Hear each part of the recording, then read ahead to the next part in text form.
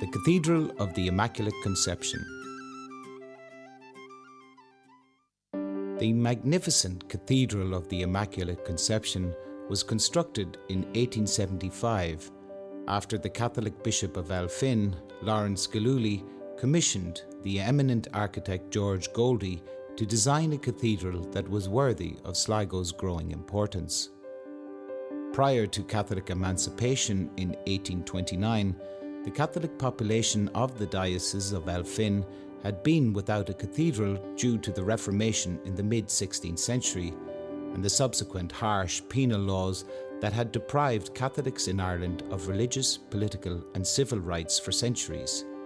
The money needed to construct the cathedral was raised by Bishop Gillooly, who vigorously campaigned to raise funds, informing all the parishes in Elphin that he was about to erect a Catholic church in Sligo, worthy of our town and this important diocese.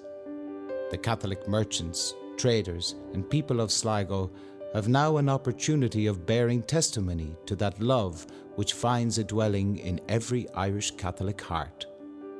When the donations had been gathered, the contract to build the cathedral was awarded to the architect George Goldie, who designed the cathedral in the neo-Renaissance Romanesque style.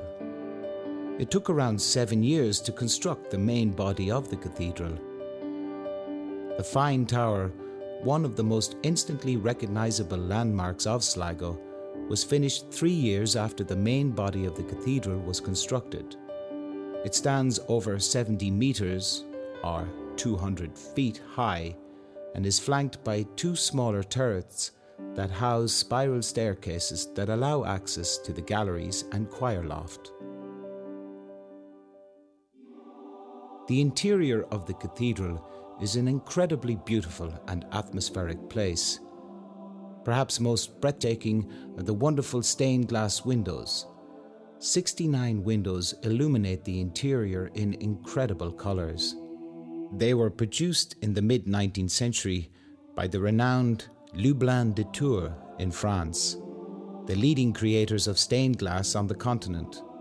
The windows in the nave are slightly darker in colour and mainly depict biblical scenes, while those in the high nave walls are plainer. The 5 windows in the apse behind the altar beautifully depict the great saints in vivid colours of red and blue. Christ and St. Peter are depicted in the centre, with the others depicting Mary and Joseph, Saints Luke and Paul, St. Matthew, St. Asychus and St. John the Baptist. The lower windows in the ambulatory surrounding the altar and baptistry represent St. Lawrence, St. Patrick, St. Augustine, St. Vincent de Paul and St. Agnes. The windows are at their best in the summer evenings, as the effect of the coloured light washing over the wood and brass furnishing is truly wonderful. As well as being aesthetically beautiful, the cathedral is also renowned for the sound of its wonderful bells. Indeed, there is an old saying, "You know you are in Sligo when you hear the chimes." The peal of 9 bells, the largest, weighing nearly 1.5 tons, was erected in the tower in 1876. It was made by Murphy of Dublin and donated by Peter O'Connor of Sligo. As you leave the cathedral, you can see the handsome Gillooly Hall across the street.